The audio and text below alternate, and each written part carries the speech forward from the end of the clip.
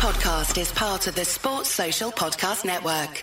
The Whistleblowers is back for the season by Ladbrokes.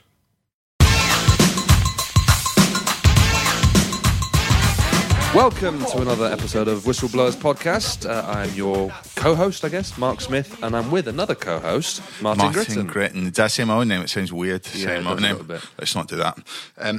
How you doing, Martin? I'm good, mate. I'm good. I've been up for God knows how long. Just flew in on the red eye. I love saying that just because you've come from America. Like, so you've been on holiday in America. Holiday vacation, and then flew back in this morning from Newark, which was a schlep. And then I picked up all these parlance. Speaking like an American. Calling people schmucks a minute ago. Yeah. What's happened to you? That's one you're schmuck. It's lovely to be back and drinking delicious Watneys. Delicious Watneys. The show is sponsored by Watneys, of course. Yeah, because that weak American lager is just doesn't cut the same way that Watneys does. So. Now you've maybe you didn't miss any football, but there's been a lot of action while you've been gone. Did you get a chance to watch it? I did. I love the way that it plays out in America because they can play get up nice and early and watch the 6 a.m. and you can start drinking from like 7 a.m. and I'm joking. The fact that you can start watching football from 7 a.m. That's just a holiday thing for you. That's just a daily thing. So you can get in all the sport, and then on a Saturday the college American football as well. So it's I did watch the kind of the Thanksgiving NFL was really the marathon. It was a ridiculous game. 51-54. There was like the Kansas City game. Most absurd game was at the Chargers, and both teams were 9-1. It feels so long ago. Let's not dwell on that. We've got enough to chew through. But yeah, in the American sports, I absolutely love them, particularly. The coverage and the way they do it. Also. But you're back home now, Grits. Back here, mate. And it's real football to talk about. And no better place to start, I think, than the Spurs-Chelsea game. Oh, that was a banger, wasn't it? Wasn't it? That was excellent. Spurs, I don't want to say yet again, but again proved that on their day, as a first 11, we keep saying this time and time again, but on their day, as a first 11, they're probably only behind City in this league. Yeah. And that really showed against Chelsea. Chelsea, yes, have got troubles of their own in midfield. They've got a wonderful sort of squad depth in centre midfield, but they're not quite sure what they're doing with it. What did you see in that game that would make you worry as a Chelsea fan? Well, I think, to be honest, it's one of those games where Sarri might look at it and say he's learnt a lot. It was more alarming that he didn't address some of the weirdness that went on in the game while it was happening, because he has the tools in the bench to do that. But I think he'll have learnt a lot from just kind of the performances. I mean, Luis has always been a liability. What would a guy never call him? A PlayStation footballer. It's like someone's controlling him on PlayStation. Yeah, but I do sort of get that. My mate was in the youth. Right, my mate was in the youth team at Man United. And this is what I sort of played Gary Neville was, though he's an arse. Hopefully, I never come across him in a professional capacity. I mean, he was an arse. I love G Neville. So yeah, but him and Phil used to go in the youth team dressing room at Man United and go, right, you four out here. And so and they'd train in the morning, and then in the afternoon they'd make these youth team players run down the touchline, and they'd chase them and hook tackle them into touch, just smash them. So they'd spend the afternoon, and he'd be like, that was a good one, Phil. That was good. Oh, you did well there. Just these like 15, 16-year-old lads getting levelled, but they almost had to run away from them, and they had to hunt them down and smash them into the touchline. What was Tracy Neville doing at this point? Tracy Neville was probably had a stopwatch and was timing them. That's fair enough. I would imagine. Listen, let's leave Tracy out of it. Stay in our lane. Just stay in your lane. But just that difference. Like, Luis has incredible assets, but there is the things that he does badly. He does as bad as a Sunday League footballer. The things he does good are as good as any footballer in the Premier League. So that's the anomaly that is. But I mean, it's the sort of cliche of Brazilian footballers, isn't it? Yes. Brazilian defensive footballers who, with the exception of only a few really in recent history, have been technically perfect, but not quite switched on. I mean, the Son goal, the third Spurs goal, I think it was the third one. That challenge that Luis puts in is just. It's nothing. No. He literally may as well not have been on the pitch at that point. And he's your covering centre-back with no one else in the box. Well, there's no attackers in the box at that point. It was madness. Yeah, it's mad. It's mad because let's look at it as a strategic thing as well. So the goalkeeper gets undermined by basically someone that should be a rock in front of him. That's...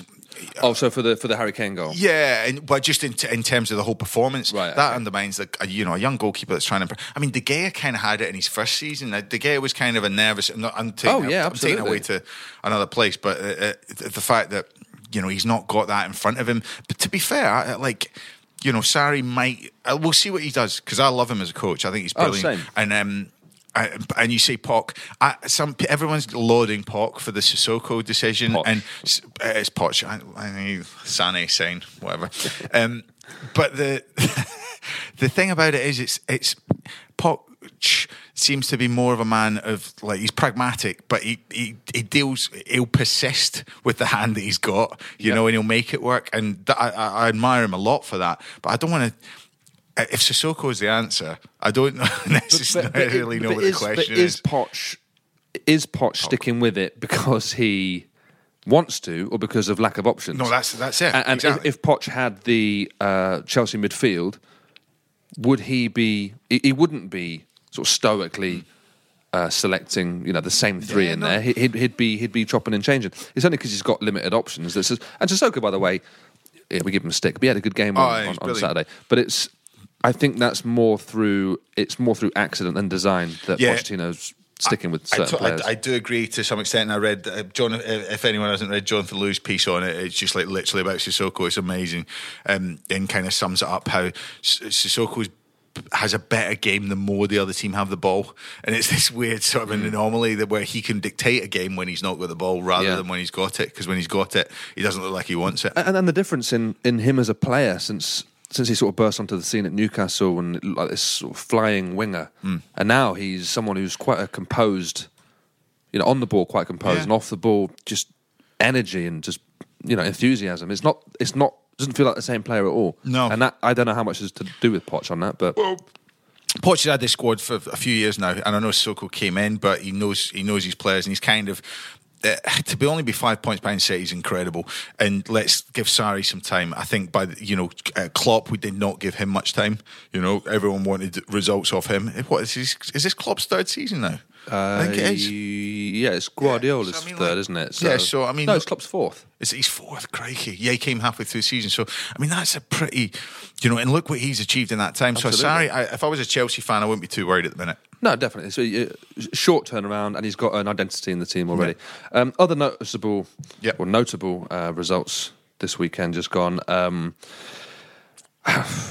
United at home to Palace. Oh, it was horrible, wasn't it? Yeah, we don't have to stick with it too long, but that seemed like a poor performance from United at home in front of a team that has lost, 6 out of the last 7. It felt like Mourinho's selection as well was so weird because what he'd achieved with sort of the dynamic selection with putting Rashford in the centre, he kind of went away from that again, having Mata, Lukaku. There was too many ifs in that team, with Jesse Lingard. Let's take nothing away from Roy Hodgson, because Roy Hodgson, against the top 6, it delivers. Absolutely. And he's brilliant. I love Roy. I've got a lot of time for him. So all credit to Palace in that one. And they probably should have won that game as well. A couple of good chances.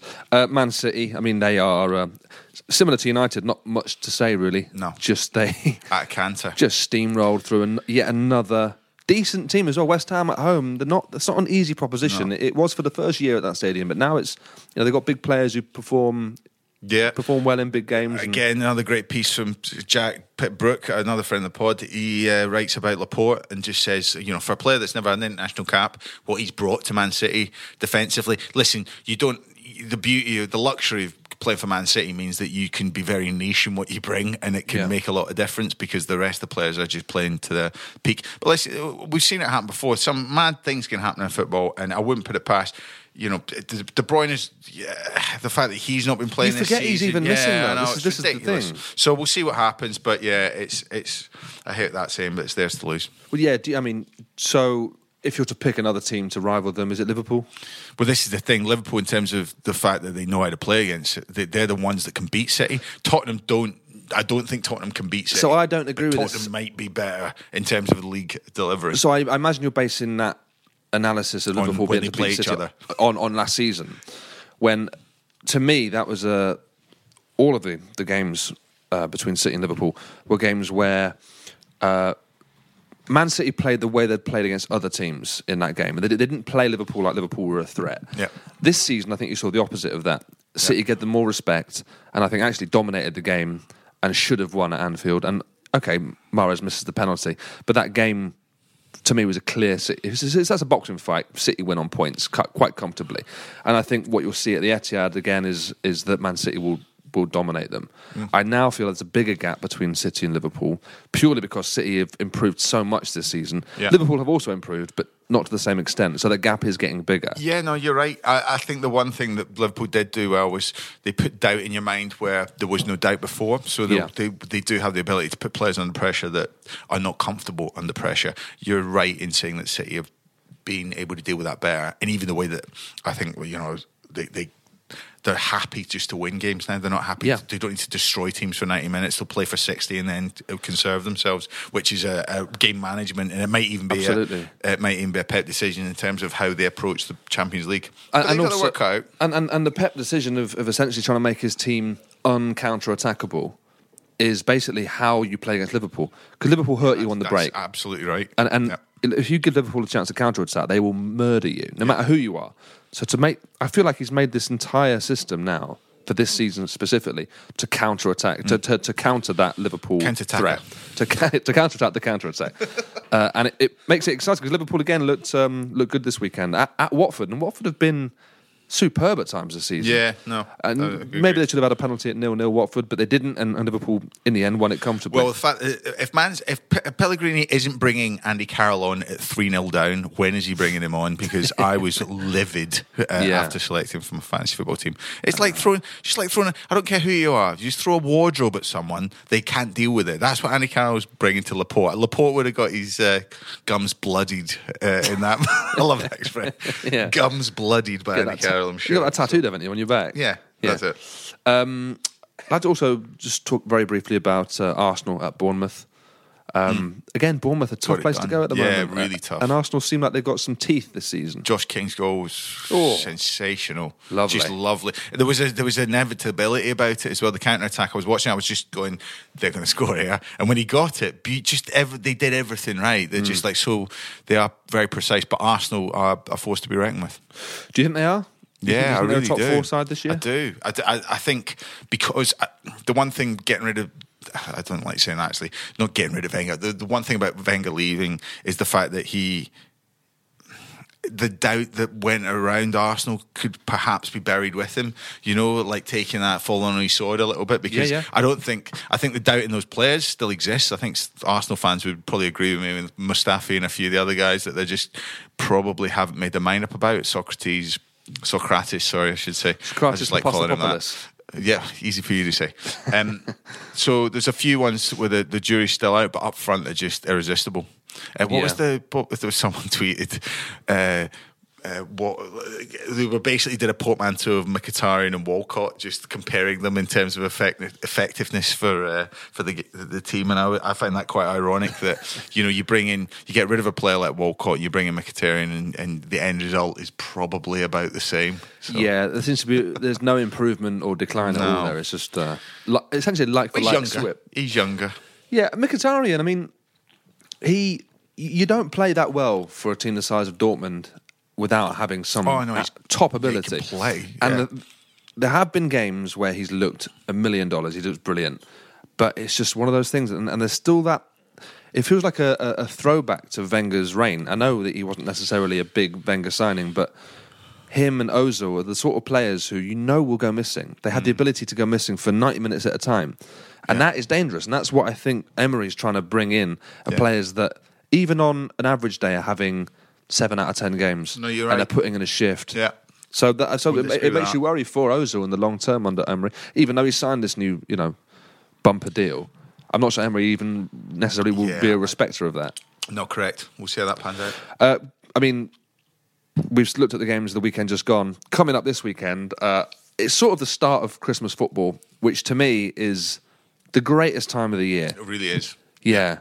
I mean, imagine what we'd be doing now if it was a mid-season break. It'd be devastating. Are you an advocate for winter breaks, or are you happier with the schedule as it is? To be honest, because let me just run you through this. So we've got a game on Friday night, then Saturday the 1st.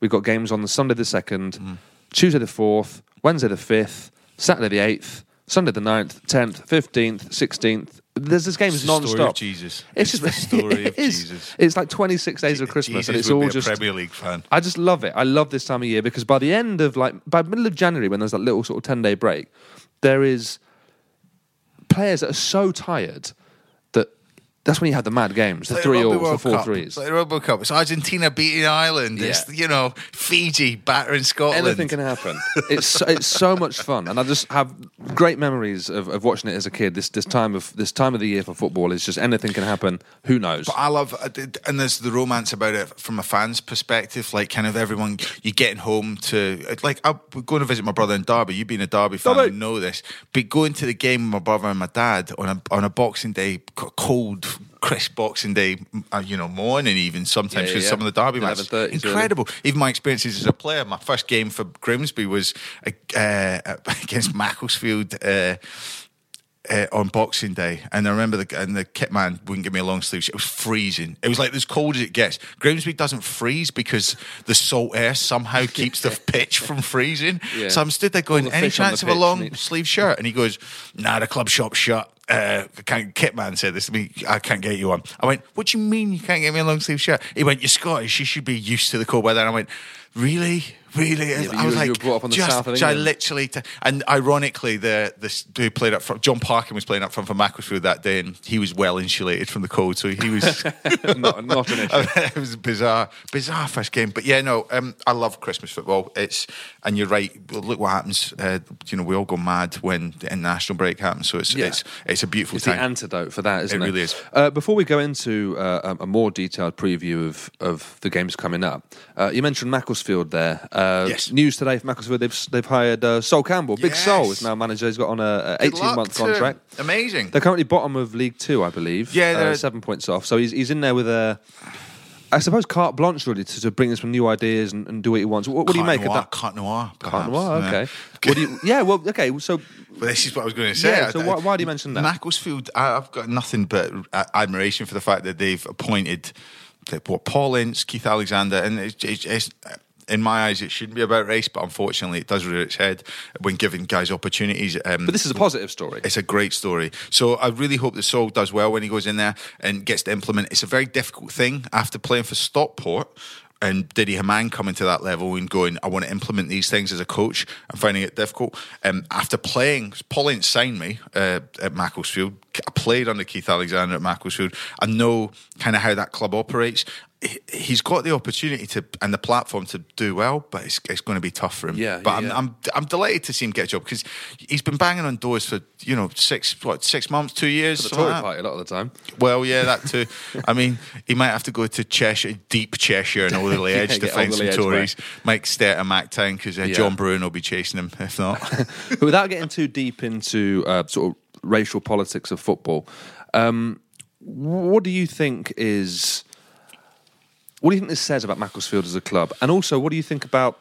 So in my opinion, football is generally a meritocracy and that the best people will rise to the top and that footballers actually are happy with whoever's leading as long as they're leading well.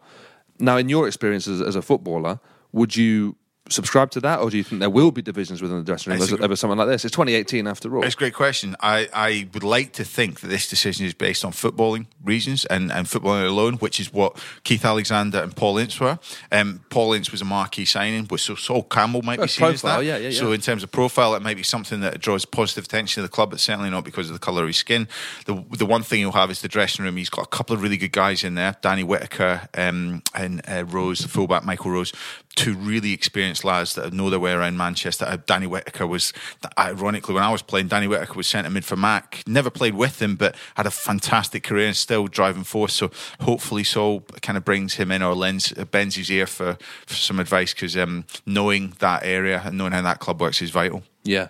Well, good luck to Sol because it does take a lot of balls to go out, put your neck on the block like that and very much so. And take the jump. So the festive football starts on Friday night. Cardiff Wolves. Now, Wolves, a team that started beautifully this season, looked like a real Rolls Royce of a side that might finish sort of top 7, top 8, might bother the top 6 even. Yep. But they've fallen apart a little bit the last few weeks. You've got to fancy Cardiff at home as well, haven't you? Yeah, I think you do. Because he's Hodgson. God, it's one of them. Warnock. Just the same old gnarly faces, just deflated balloon heads. I love Warnock. I do. I love and the Premier League's a better place for it. And he somehow has been able to get through this first half of the season without or the first third of the season without going completely losing his head. So if they smell blood and they get an opportunity to kind of take some points off, I think Wolves, he owes him from remember remember that game last season? I do remember that game last season. That was wonderful. A big meeting of Championship from chasing last him season. off the pitch, effing and blinding, refusing handshakes. So all power Warnock. And if you're looking at teams that are sort of more diminutive and technical, Wolves might not have fancied that game. That might be a really tough one for them. Well, you're absolutely right. Putting doubt in any team's mind, doesn't matter how good you are, you've got to go and they've almost had their honeymoon period. Yeah. I feel like Cardiff didn't. Cardiff had a really difficult start. Definitely. And they're kind of finding a little bit of momentum. Definitely. Saturday's games, Sunday, Tuesday, they all sort of bleed in together, Wednesday as well. This is where squad depth comes into it. And this is where games like Palace, Burnley, all of a sudden become, huge. I mean, is it too early to say 6 pointers for those two teams? Yeah, I don't know. Burnley, they've just lost their way, haven't they? And the calibre of teams they're up against, you're talking about just Newcastle, a resurgent Newcastle is a dangerous thing to opposition teams. Palace again find a way to do it. So keeping Zaha fit is vital. But there's other players they're really good pros. Burnley need to start putting performances in because I think, and it's not to the chagrin of Dyche. I don't think his head's on the block. He's not in danger, is he? He can't be. He can't. If he's in danger, football is gone. Yeah. Football's finished. No, correct. So we'll say that is a massive game. Burnley coming off a home loss to Newcastle last night as we record. Yep. Just want to bring that up because we saw one of the worst misses for a long time, Matt Ritchie. I was flying at the time. I'll describe it to you quickly. Matt Loughton at the back post. The ball's coming across. Matt Loughton at the back post misses it, so I'll give him that he's maybe waiting for the defender to do something, but Ritchie pretty much misses an open goal from less than 2 yards. Which makes me ask, as an ex-pro, Martin, what's your worst ever miss? You were a striker, so there must be a few. Do you know, I've been asked this before, and I say this weird, answer. No one asks you what your best goal is. Do you know, I have to tell you this story because it's preposterous.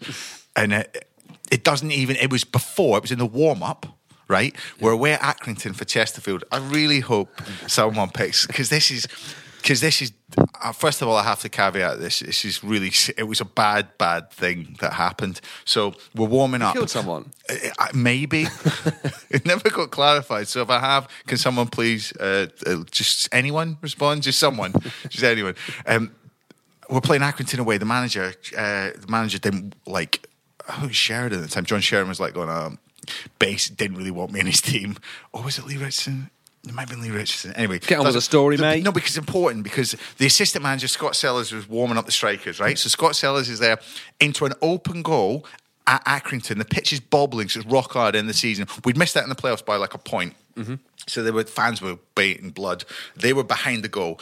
So we're shooting into this empty goal. So he gets the sub-keeper to go in and he goes, I'm not going in goal. It's too hard. And he goes, go in goal. He goes, the ground's too hard. I'll hurt myself. He went, but that's your job. He goes, yeah, but I've only got a week left on my contract. So it was just before the end of the season. So this guy goes, I'm not injuring myself in a warm-up for your strikers. Fair. So he walked off. So Scott Sellers, I'm laying balls into Scott Sellers and he's going, and the ball's bobbling and the fans are booing and we've just missed out and I can't get in the team. And the goal looks like the size of a tiny little five-a-side, barely could fit one football in it.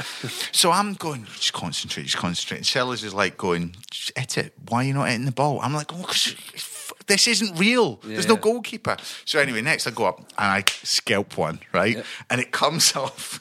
I'd like to say it bobbled because I side-footed it, and side-foot of death, and it goes like an exocet into the crowd. And there's this old woman holding a cup of cocoa or whatever, and with her family around her, and it hits her square in the face, smashes her glasses, knocks her clean over, right? And I turn around and I'm going, this can't be happening. Yeah. And the fans are just like, they're not even booing her because they're just like, yeah. So Scott Sellers goes, you got to go up there. And I go, they'll lynch me. I'll get killed. He goes, you're hitting a woman in the face with a football. But surrounded by a family, good way to die. Don't joke, because she might well have. Because she got taken away in a St John's ambulance. So that's not really an ambulance, though, man. They're just Then some guys in amateurs. Green. Yeah. So I have to walk up there, and I go up, and I'm just like, I am more. And the worst thing about walking up through the stand in boots, is it's really hard to walk. Like a horse. So I was like, if I'm going to fall over as well, this just kind of completes the shame. Thank God 2010 was like a dearth. That was like kind of that was a year. Twitter was a year in. People didn't know what was going on. So I would have got absolutely lynched. I mean, I still might. This story might bury me. But in terms of bad shots, that haunts me. Yeah. It So haunts actually, me. Matt Ritchie isn't the worst miss. No. I He's up don't there. think he didn't hospitalise an old woman. No, not on the pitch. But there you go. What was yours? Well, mine, I wasn't ever professional, but I was semi-pro and youth. It still hurts, mate. It still hurts. Yeah, it does still hurt. There's a couple, actually. I wasn't particularly composed, mate. Very much rush of blood to the head. Toblerone feet. Yeah. All over the pitch, fine. If I can sniff the goal, it could go anywhere. It could go anywhere. Moving on to Sunday, which Sky are billing as Derby Day. We've got Chelsea Fulham, the West London Derby, Arsenal Spurs, North London Derby, and Liverpool Everton. Chelsea Spurs Liverpool. Next. Okay. Is that all we're doing there? That's fine. No. I'm happy to go through it, but we've got a wonderful feature coming up in the second half that I just want to yes, that's right. We've got. It is a very interesting man, one. ITK, very much in the know. Very much. Miguel very much Delaney, ITK. Friend of the pod. Friend of the pod. Friend of just a friend just of a friend. just a friend friendly of the guy. Footballers. Any more games you want to talk about, Grits? Not off the top of my head. As I said, I've been up for 36 hours. Don't make excuses, mate. It's okay. You're all right. Okay. If you're not professional, don't be professional. Ooh, well, as you've said, the derby's absolute ding-dongs this weekend. I think it's going to be interesting because obviously Fulham are going to get beat by Chelsea. But Fulham under Ranieri. Against. Sorry. Yeah, there you go. It's an it's belter. So it's just a nice one for him to go back there. I think so, because I think the Chelsea fans still love him. Who doesn't love Ranieri? Yeah, of course. He's the most likeable man in the history of the Premier League. And Arsenal have the ability to tear Tottenham or give them the. That's the game. That's the game to pick for the weekend. I think Arsenal Spurs. With that in mind, we're going to go to a break now. After the break, we'll have Miguel Delaney. The Whistleblowers is lubricated by Watney's Pale Ale. Watney's Pale Ale, the Whistleblowers Beer of the Month.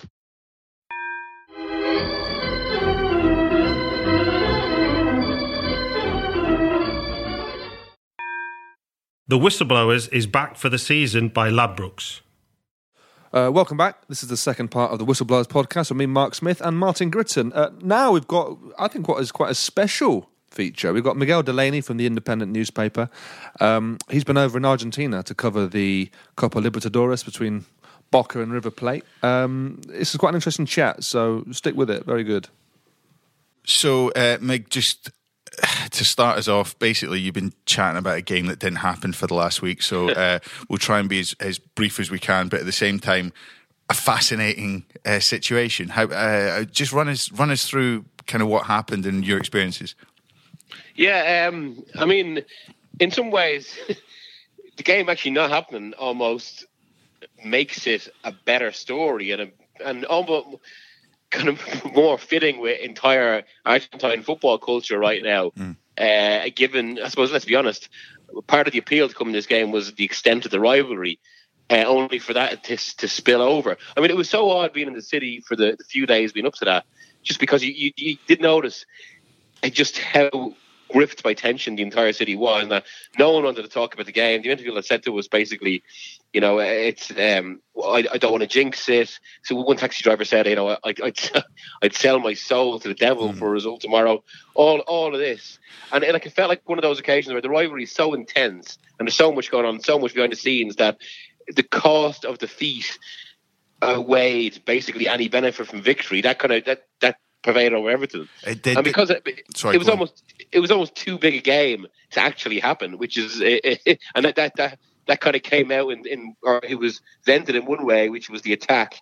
But that almost now feels inevitable after it. In terms of your role in it for journalists and for the media, did you guys feel a part of it, involved in that, or onlookers? Because it kind of came across, and I was following obviously yourself and Joshua and Rory and Wilson who was out there. Just, it was really great coverage, but at the same time, it looked a bit terrifying, to be honest. I suppose we were insulated enough from it. I mean, myself and Rory got to the Boca training on Thursday, which is a huge event in itself and amazing to be at.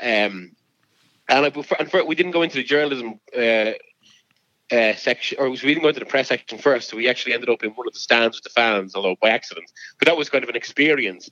Although you could see, I mean, it was pretty dangerous as well, to be honest. It was a bit like there wasn't much crowd control. There was fans obviously cramming into the area, stairwells blocked, and we tried to get out. One fan right in front of us tried to hop a 15-foot glass fence to get into an even more packed area, fell and completely snotted himself. There's all these pictures of kind of fans then perched on 20-high fences and all this. And I suppose, on one level, this is kind of the great passion that we're there for, and on the flip side of that is then what we saw, that live it so much that we saw the attack on Saturday. We'd been walking we got to the ground about 1:30 on the Saturday when the final was initially meant to be played at 5 p.m. Argentine time, and there was already tons of River fans around. Already, a few crushes and trying to get through.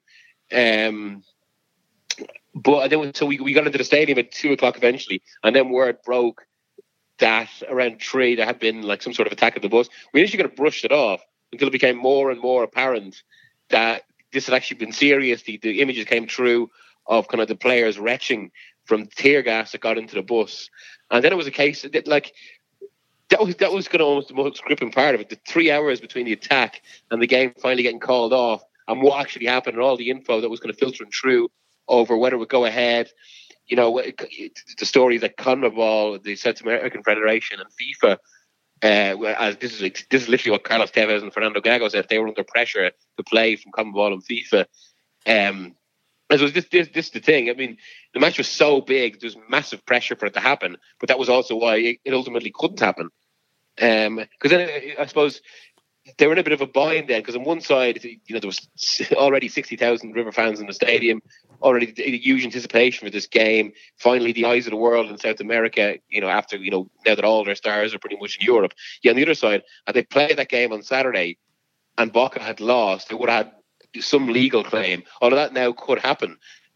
Just this afternoon, the story from South America is that they're trying to move the game will be played on the 8th or 9th. It won't be in Argentina though. It'll be on a neutral venue, maybe Miami, maybe Paraguay, maybe Abu Dhabi, maybe even Genoa. But Boca are actually they're willing to go to the court of arbitration for sport to battle this.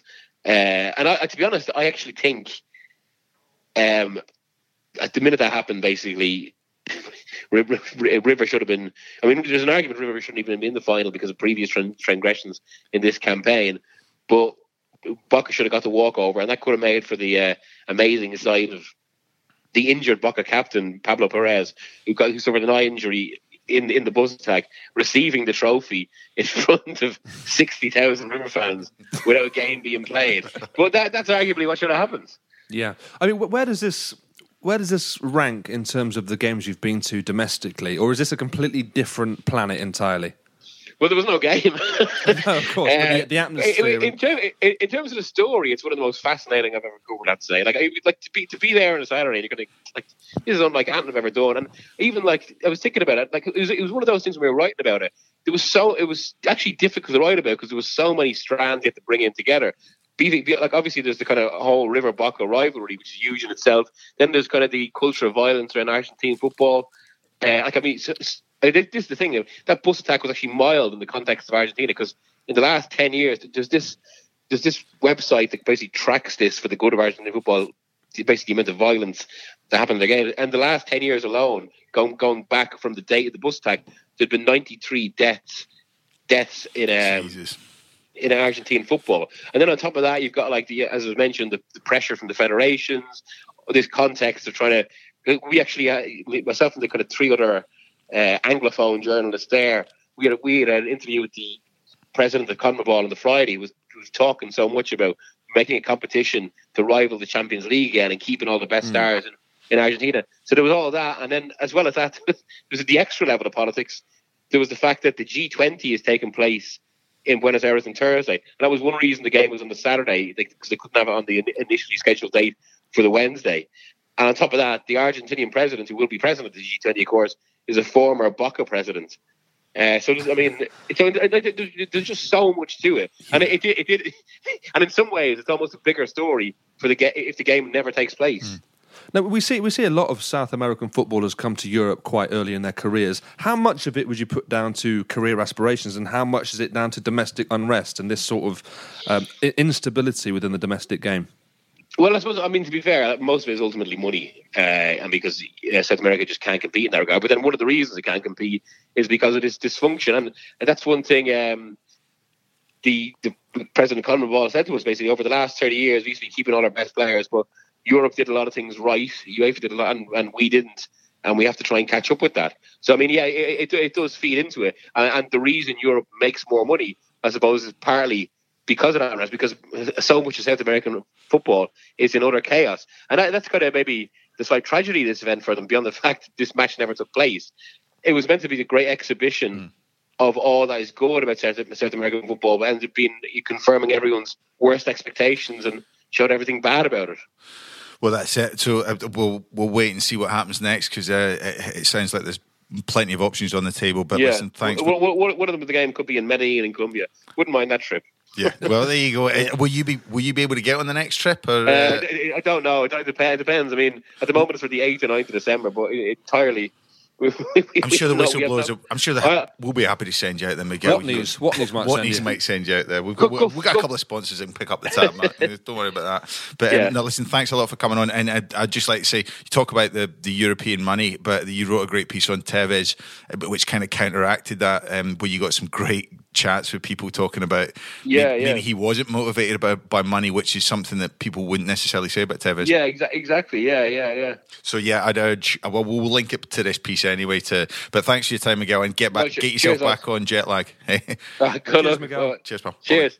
Thanks, Miguel, for that. Brilliant to speak to him as always. Hopefully, have him back on the pod soon. Thanks again, Mark Smith, for. Thank you very much. Good speaking to you, and hopefully see you before too long. Not sure the next schedule, but we'll be back very soon with more. I've got a little baby now, mate. I've got things to take care of. Oh my God, I didn't even do that. That's what I meant to do. That was the only thing I meant to do. Congratulations to Mark for little Louis. We called him Martin Gritton. Thank you. You don't mind, do you? No. I'd have been 6'4". I'd have been a strapping young lad. Your poor wife. And that seems like a fitting place to leave it. We'll be back with more Whistleblowers soon. Cheers. This is a Playback Media production. To listen to all our football podcasts, visit playbackmedia.co.uk. The Whistleblowers is back for the season by Ladbrokes. Sports Social Podcast Network.